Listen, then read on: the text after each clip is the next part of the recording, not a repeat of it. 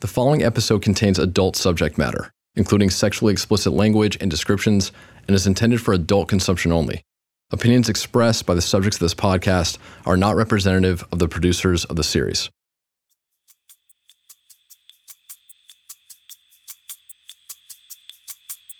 We were having a good time. We would go to titty bars. Every once in a while we'd bring one of them home. We had tons of money. We were having a good old time. We were getting girls and stuff. We were banging girls left and right. I remember, I don't even know if I should, either I was getting blown in the backseat or he was, and he was trying to drive and he was looking back at me as I was getting blown, or I was banging this one girl, and he was in the bed next to me with his girl, and he's like, dude, get off her, let me show you how that's done. And we switched girls and stuff. But one of the girls was his alleged girlfriend, and he was like, don't blow him. He told this girl, don't blow me. I guess he had a connection with her, It's kind of funny, but I don't think I would get pissed at that. He was married, but he didn't give a shit. But I didn't give a shit either. I was cheating on my first wife, too.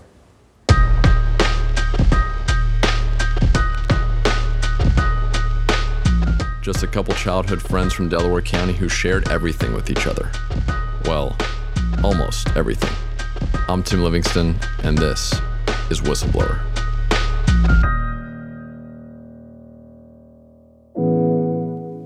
Episode 3, Timmy and Tommy.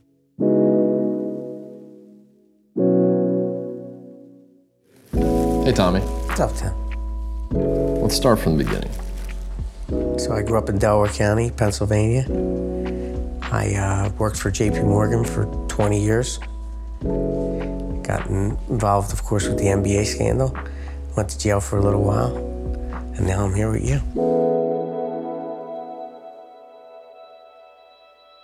We're still in the same house where we interviewed Tim Donaghy, but now Tommy's in the hot seat.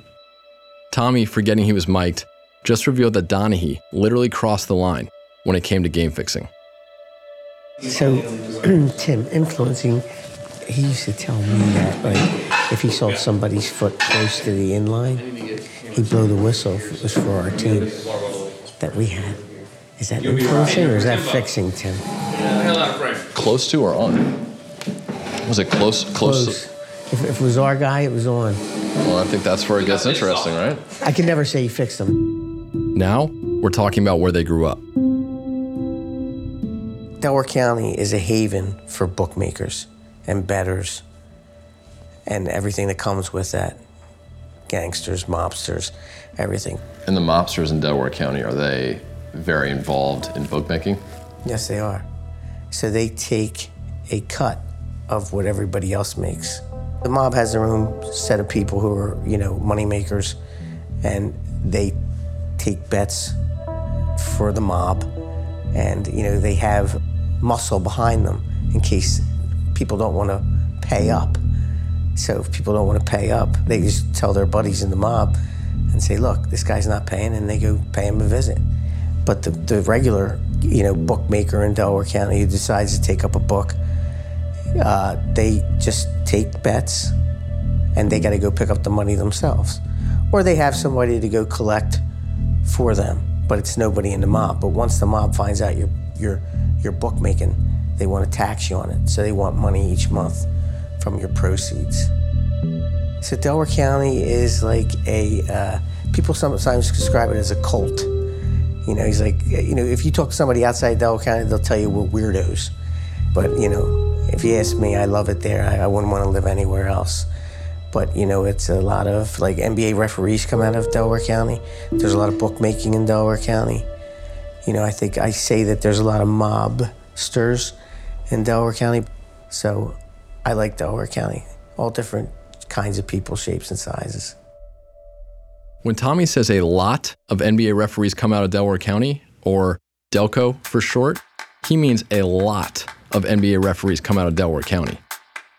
Jake O'Donnell, Ed T. Rush, Joey Crawford, Steve Jaffee, Tom Washington, Mark Wunderlich, Duke Callahan, Ed Malloy, Mark Lindsay, Aaron Smith, Mendy Rudolph, Earl Strom, and Billy Oakes. All hail from the Delaware County area in and around Philadelphia. Oakes was Donaghy's uncle, and Donaghy's father, Jerry, was a respected college ref. And at the sake of sounding dramatic, while it was never Tim Donaghy's dream to be a referee, it was undeniably his destiny.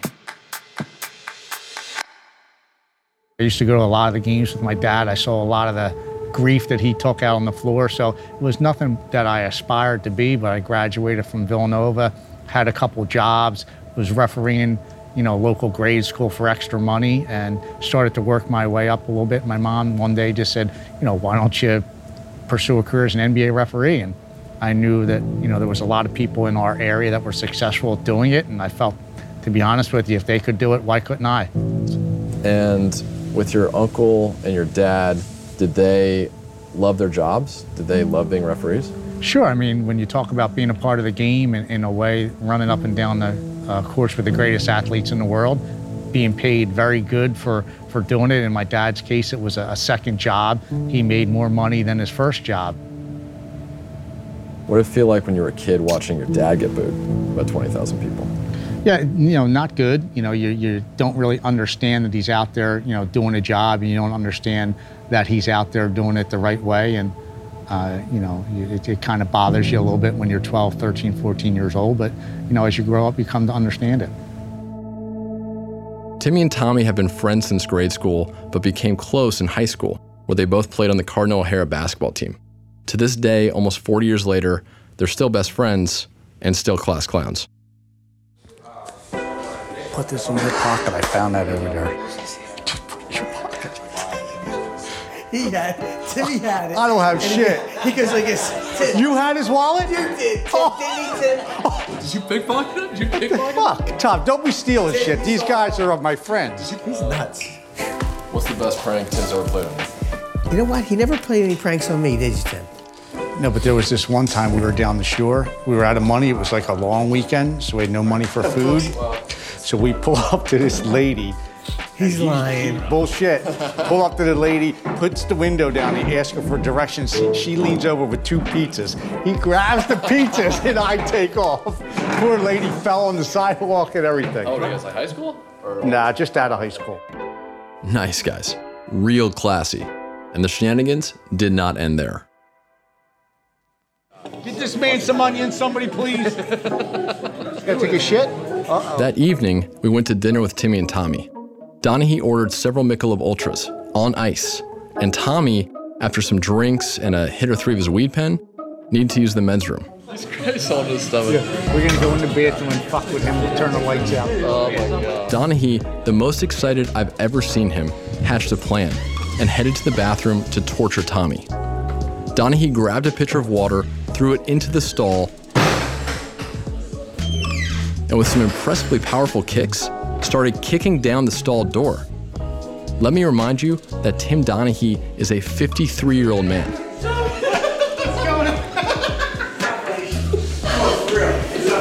Tom, what are you doing in there? It's hard to make it out, but Donaghy finally busted the door open. Tommy's reaction? He's sitting there on the crapper, rolling his eyes. Again? We kicked open the bathroom stall and he's sitting on the fucking thinking this shit. I poured a whole bucket of water on him. I took a picture of water. He was sitting there like this, like a little kid taking his shit. Actually, I drove up to... The bathroom incident perfectly encapsulates Timmy and Tommy's relationship. Timmy's always been the ringleader, the one kicking down doors. Tommy, quiet, polite, smiling, goes along for the ride, and often gets caught with his pants down. But when they sat down in the interview chair, both men changed. Donaghy, almost like an elite athlete, got into his zone. He knew he could score a few points, namely challenging the NBA system as a whole, but his focus was on defense, deflecting, blocking shots. Tommy, he sat down in the chair and completely relaxed. It seemed like all these years later, he was at peace and ready to get a lot off his chest. So I never gambled. I was a street kid, I just went to work for JP Morgan. I went to Westchester University. I was a good kid. And then I just got mixed up with Batista. So I didn't really gamble. I don't like gambling because I don't like losing my hard-earned money. You're not gonna win. If you recall, Jimmy Baba Batista is the money mover who orchestrated the scheme with Donaghy and Martino. Jimmy Batista is a childhood friend. We went to grade school together at Holy Cross. in Springfield. He's a professional gambler.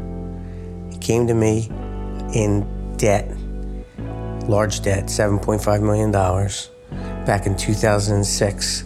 And he asked me if he could use my house to conduct his business. I liked Baba growing up. He's a nice guy. He really is a nice guy. He lies a lot. I think his lying progressed and got worse as we got older. I knew that when we were kids, he lost like $60,000 as kids, and he paid back the debt. He got in trouble a couple times with, gambling and losing large amounts of money. But that was the first time I saw a red flag when we were kids. Delaware County is a haven for bookmakers and bettors, and that's where Batista met this guy, Mike Rainier, who was a big-time bookmaker. And Batista got into gambling. When you're a bookmaker, you don't gamble. You don't bet the games or you're going to lose. But he kept getting into that, kept betting and losing. You can't do that if you're a bookmaker. How involved were you personally in that world? I wasn't involved. So I know about it just because I know people who were bookmakers and who got busted and who went to jail, and I knew Batista back then and I knew what was going on. And then what happened? And then he came into my house with his 5 cell phones, burner phones, laptop. He was conducting his business. Phone was ringing off the hook. Chinaman was calling. All the big professional gamblers, all the big handicappers around the United States would call his phone to put bets in for him. There was a guy in Boston, there was a guy in Florida, Vegas, and the Chinaman. The Chinaman, just to be clear, is a renowned mysterious sports handicapper who at the time of the scandal was one of the most, if not the most, successful sports bettors in the world. He designed his own algorithms, as many sports bettors do, but his were the most accurate, generating legendary profits. He was, by all accounts, part Asian, but not Chinese. A couple months later, he asked me about Donaghy. So he said, Timmy's in trouble. We got to talk to him. And I said, what the hell's Timmy doing now? Because Timmy would always get in trouble. It was always something he'd call me about, that he did something, now he's in trouble, help me get the hell out of this thing. So I figured, all right, let's go, we'll meet up with Timmy. I really had no idea the reason why until we were on our way down to the Marriott to meet Donaghy, is when I found out the reason why Batista wanted me to get Donaghy. And Batista said that Tim was in trouble. Yep. So you had no idea what that meant? No, I didn't know what it meant at the time. On the way down in the car, in the Marriott, I said, Jimmy, what the hell's going on? He said, Timmy's betting games through Jack and Cannon and Pete Ruggieri, and there's a word on the street that it's happening. He could lose his job. I said, let's go. As soon as we got down there, we walked in, Timmy standing there, it looked like he saw a ghost. When he saw Batista, we sat down, we ordered drinks. Batista held up a napkin with 2K on it. And then right then and there, I knew we were there for other reasons. So they both knew pretty much, and then I knew. And Jimmy said, give me the games. So how did the scheme work? Let's hand that off to Imperioli. Days later, the Donaghy-Martino-Batista betting train was roaring down the tracks. Martino was flying all over the country, delivering wads of cash to Donaghy. He strapped $20,000 to his ankles to meet Donaghy in Phoenix. He took a bag with 15 G's in cash to meet Donaghy in D.C. One time he met up with Donaghy at the Meadowlands, where he had lunch with Donaghy and 2 other refs with 45 large strapped around his waist in a fanny pack. The crew also had code names to communicate which side they were betting on. If Donaghy mentioned Martino's brother Chuck, who lived in the Delaware County area, the pick would be the home team. If Donaghy mentioned Martino's brother Johnny, who didn't live in Delaware County, the pick would be the visiting team. If Donaghy had a lock, he would mention Schmaga, a childhood friend from the neighborhood. Finally, there was Batista's nickname for Donaghy, Elvis, the King.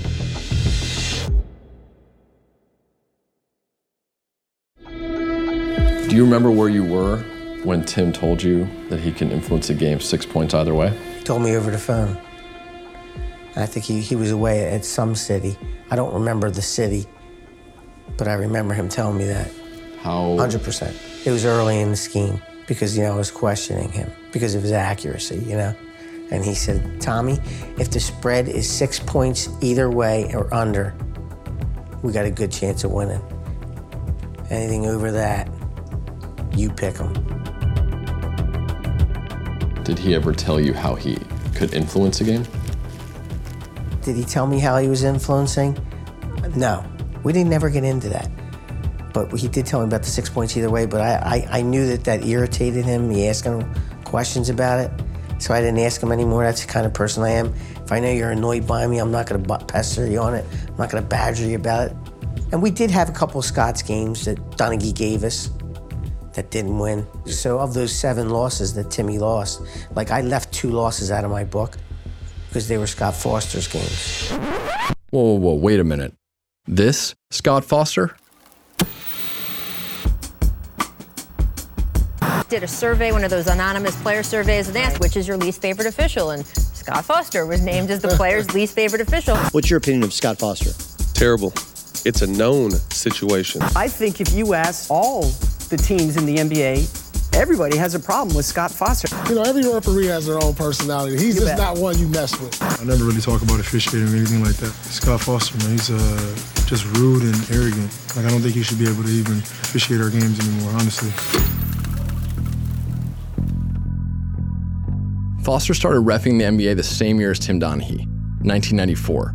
After more than 25 years, Foster is one of the most senior officials in the league and is trusted with refereeing many of today's most important playoff and finals games.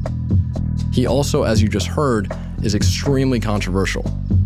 4-time All-Star DeMar DeRozan threw a ball at Foster in the 2019 playoffs out of frustration, and 2 of the league's best players, James Harden and Chris Paul, have both publicly expressed their disdain for Foster. That's a rare thing for players to do because not only will they get fined, they'll inevitably have to play in important games refereed by Foster. Prior to the scandal, Foster was Donaghy's closest friend in the league. So what does Tommy mean when he says they had 2 of Foster's games? So I have Timmy as 40-5. It was actually 40-7, but 2 of the games that we lost were Foster's that Timmy was giving us to throw off Vegas, So it wasn't him reffing the game. Interesting. Right? So Timmy would throw Foster's games in there. When the spread moved, it wouldn't be his game that moved. But it wasn't enough. 2 games wasn't enough. And then Batista said to me, tell him stop giving us Foster's. We don't want any more of Foster's games. They were losers. But I do know that he would call Scott Foster. When I was in town with him, in Phoenix and stuff, he would call Scott Foster before the games. I don't know what they talked about. He was go out on the deck and talk to him out on the balcony. But was Scott Foster involved? Does Tim say he was involved? I don't know. I don't think, he wasn't involved with what we were doing. If he was involved with something else, the influencing, knowing teams or players and coaches and referees that held grudges against one another. And I think that's what Tim means by, and that's why he was calling Scott. But I do know he talked to Foster before pretty much every game that I was with him. And he would step outside to make these phone calls. He didn't want to make the calls. Called him and then stepped outside. I think that's and I never heard Scott on the end of the phone either. Tim, so I don't know what the hell. How did you know he was calling Foster? Because I was there. He told me I'm calling Scott Foster. And that was just part of his routine. Yeah, it was part of his routine. And then later I found out when they got his phone records that he was calling him before every game. Tommy was being far more transparent than Donaghy, but considering he didn't mention the out-of-bounds example when I asked about influencing games, it was obvious that he was still protecting his best friend when it came to certain aspects of the scandal. Tim Donaghy and Scott Foster didn't referee a single game together in the 06-07 season, but when their phone records were made public, it was revealed that the 2 refs spoke 134 times at the height of the scheme from October 2006 to March 2007. For comparison, the most calls Donaghy placed to any other ref during this period was 13. Donaghy had several phones, but all the calls to Foster came from the phone the FBI says Donaghy used primarily for gambling-related purposes. The timing and duration of the phone calls was also suspect. Most calls came immediately before or after a game that Donaghy was officiating and lasted less than 2 minutes. Donaghy and Foster both claimed that they constantly called each other to kill time. Killing time in 2-minute increments is suspicious, but the fact that Tim Donaghy, who shared everything with Tommy, always stepped outside to speak with Foster in secret, what didn't you want Tommy to hear? So maybe he was, Tim. You know, who the hell am I to say he wasn't? But we got 2 of Scott Foster's games that lost. We didn't want any more. what was your vibe with those calls? What do you think was going on? I didn't think things were going on that we were doing. No way to the magnitude of we were doing. I didn't give it much thought. I'm telling you now only because now I can reflect back and say, hey, shit, he was calling Foster. Because he mentions Foster a lot. And I never knew why until he started giving us Foster's games and stuff.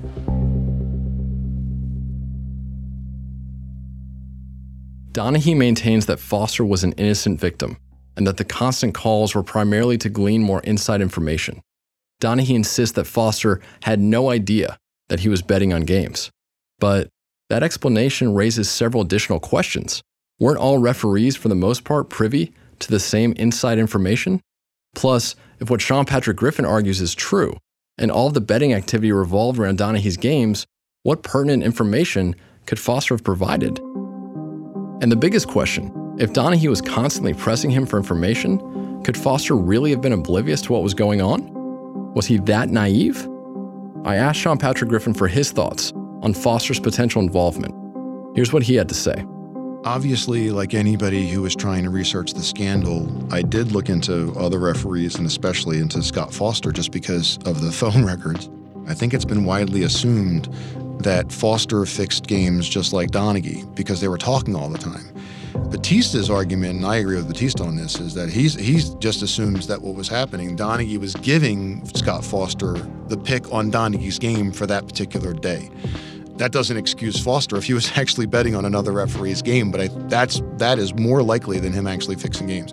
And put it this way, for the games it's believed where Donaghy and Batista were betting on Foster's games, there's no evidence that he fixed game outcomes. And in fact, to the contrary, they were a loser. People familiar with this story have often pointed to Foster's phone records as an indication of his involvement in the scheme. But Griffin found no evidence that Foster was fixing games with Donaghy. But the idea that Foster was betting on Donaghy's games? That's a new theory. The fascinating part about the Scott Foster angle is that the public not only gets it wrong in the idea that they don't realize he may have been copying the bets on Donaghy's games, it also opens up other avenues about how many people Donaghy was betting with. We know he was betting with Batista. That was the scandal. What the public didn't catch is that in the plea deal, he admits to actually betting with Jack Kincannon through then too. So he's betting with Batista at the same time and Kincannon. We suspect he's also betting with Scott Foster. And then you go, okay, well, how many other people may have been involved in this? And the truthful answer is we don't know. The aspect that bothers people about Scott Foster, of course, is that they spoke so much. The phone calls and the text messages were crazy among two middle-aged guys who are NBA referees. Is just unnatural. So predictably, people are suspicious. And, and it makes sense, of course, that they were close friends. And in that regard, it makes sense that Donaghy would, of course, defend Foster and say that he had nothing to do with this. But people are not going to stop being suspicious for the reasons we just said and because we have no idea what the FBI looked into in that regard. And the NBA has never talked about this. Unfortunately, when it comes to Scott Foster, we're just left with a bunch of questions. It's assumed Donaghy was giving picks to more people than just Batista and Kincannon, but we'll probably never know if there were 2, 5, 10, 100 people placing bets for Donaghy. We also can't be sure of the financial arrangements Donaghy had with anyone, including Batista and Martino. Donaghy says he made $30,000 in the season they worked together. Tommy says he paid Donaghy closer to $100,000. Batista says it was closer to $250,000. All we know for sure is that when Tim Donaghy refereed a game, money was flying all over the place. If you had to estimate how much money was moving. Millions of dollars each game, 100%. Yeah, right? I got nothing. I got the red hot poker. What was Tim like throughout this time? Was he... Funny, happy. You know, we didn't think we were going to get caught. We were having a good time. He used to love we used to have a ball. That initial meeting that you guys had, did Baba threaten Tim in any way? So not in front of me. I didn't threaten Timmy, of course. But Timmy says that Batista threatened him. I didn't see it. If it happened when I wasn't there. That's all I really got to say about that, Tim. I got you. But during the course of the scheme, yeah, Tim wasn't fearful for his life. He says he was, but I don't know if he was. Based on your guys' parting, though, if he was fearful, he was living it up to the last Right, right. Why was he fearful, right? If he was living it up. What does your friendship consist of now? What do you guys talk about at this point in your life? Yeah, we talk about the stuff we used to talk about, our families, and he's helping me with my son. My son has a problem. He's 3.5, he's not speaking yet. So Tim helps me with that. My son loves Tim. So, you know, just like family life, the way it used to be. I want to talk about your book, Inside Game, what inspired you to write it. Believe it or not, it's Timmy that inspired me to write it. I said, Tim, they're going to relaunch your book. I said, it's great news. And he said, Tom, you're a dumbass if you don't finish yours. Finish yours, forget about mine. So I wrote the book from the beginning and the end. Yeah, so I did it for my son.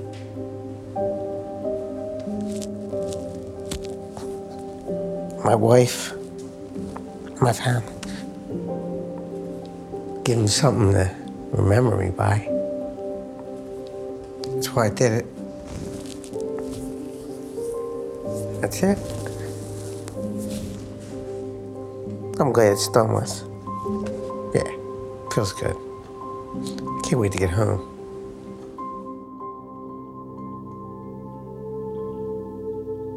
I wasn't expecting Tommy to get emotional. Whatever Donahue is doing to help Tommy with his son, it clearly means the world to him. He came down to Sarasota for Timmy, but he doesn't want to be here. He wants to be in Delaware County with his wife and his son. Tommy isn't telling us everything. He's still hiding some things his best friend likely asked him to hide. But he's not limited to company lines like Timmy. And now that we're about to leave Sarasota, I can't stop thinking about what Donahue is hiding and why. Does he not want to disappoint his father, an honorable referee? Did he promise other refs that if shit ever hit the fan, he'd take the fall? Did he strike a deal with the feds? Is there some sort of legal barrier between Tim Donahue and the truth? Ultimately, it's hard to believe a lot of the things Donahue is telling us. At the start of this episode, Tommy says they had a lot of money, but Donahue says he only made $30,000 in his season with Batista and Tommy. Donahue says he wanted to quit the scheme, that he feared for his life and his family's life. But Tommy says Donahue was fun during their run together and that he never heard a threat. That night, Tommy crashed at the house that we rented. We gave him the master bedroom, and Doug and I drove him to the airport at 4 a.m. the next morning. Half asleep, Tommy and I started talking. You ever think about, did you ever try to get Batista? I haven't. It's next to impossible. Yeah, I mean, that's what I figured. He wants $100,000 to do anything. Yeah, do you think he would? He sold his life rights for $1, allegedly. But we know it's more than that. And that's when he wrote his book. Well, he had that Sean Patrick Griffin write it. And the guy argued with me and Tim for years after we got out of jail that we were lying, Batista was telling the truth. When the facts were that both of them were lying. Lying about what? About the fact that, okay, so Batista, the big lying point was that Donahue was threatened by Batista. The fact of the matter is, he wasn't. But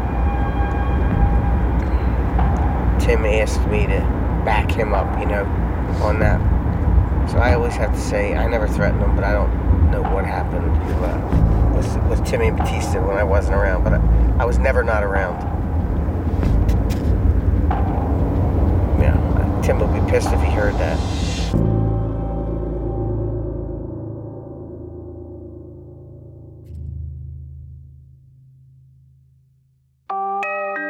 Whistleblower is a production of Tenderfoot TV and Whistleblower Media in association with Cadence 13. Donald Albright and Payne Lindsay are executive producers on behalf of Tenderfoot TV. Myself and Doug Matica are creators and executive producers on behalf of Whistleblower Media. Our co-executive producer is Cole Ocasio. Our lead producer is Alex Vespestead. Co-producers are Mason Lindsay, Matt Keller, and Paul Kasheri. Sound design, mixing, and mastering by Cooper Skinner. Original music is by Makeup and Vanity Set.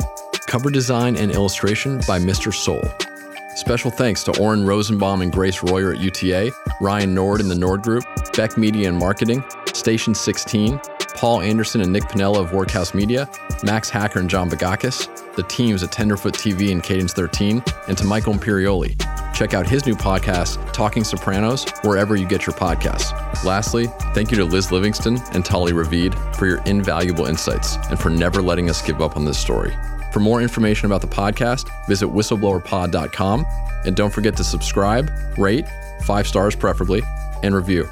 Thanks.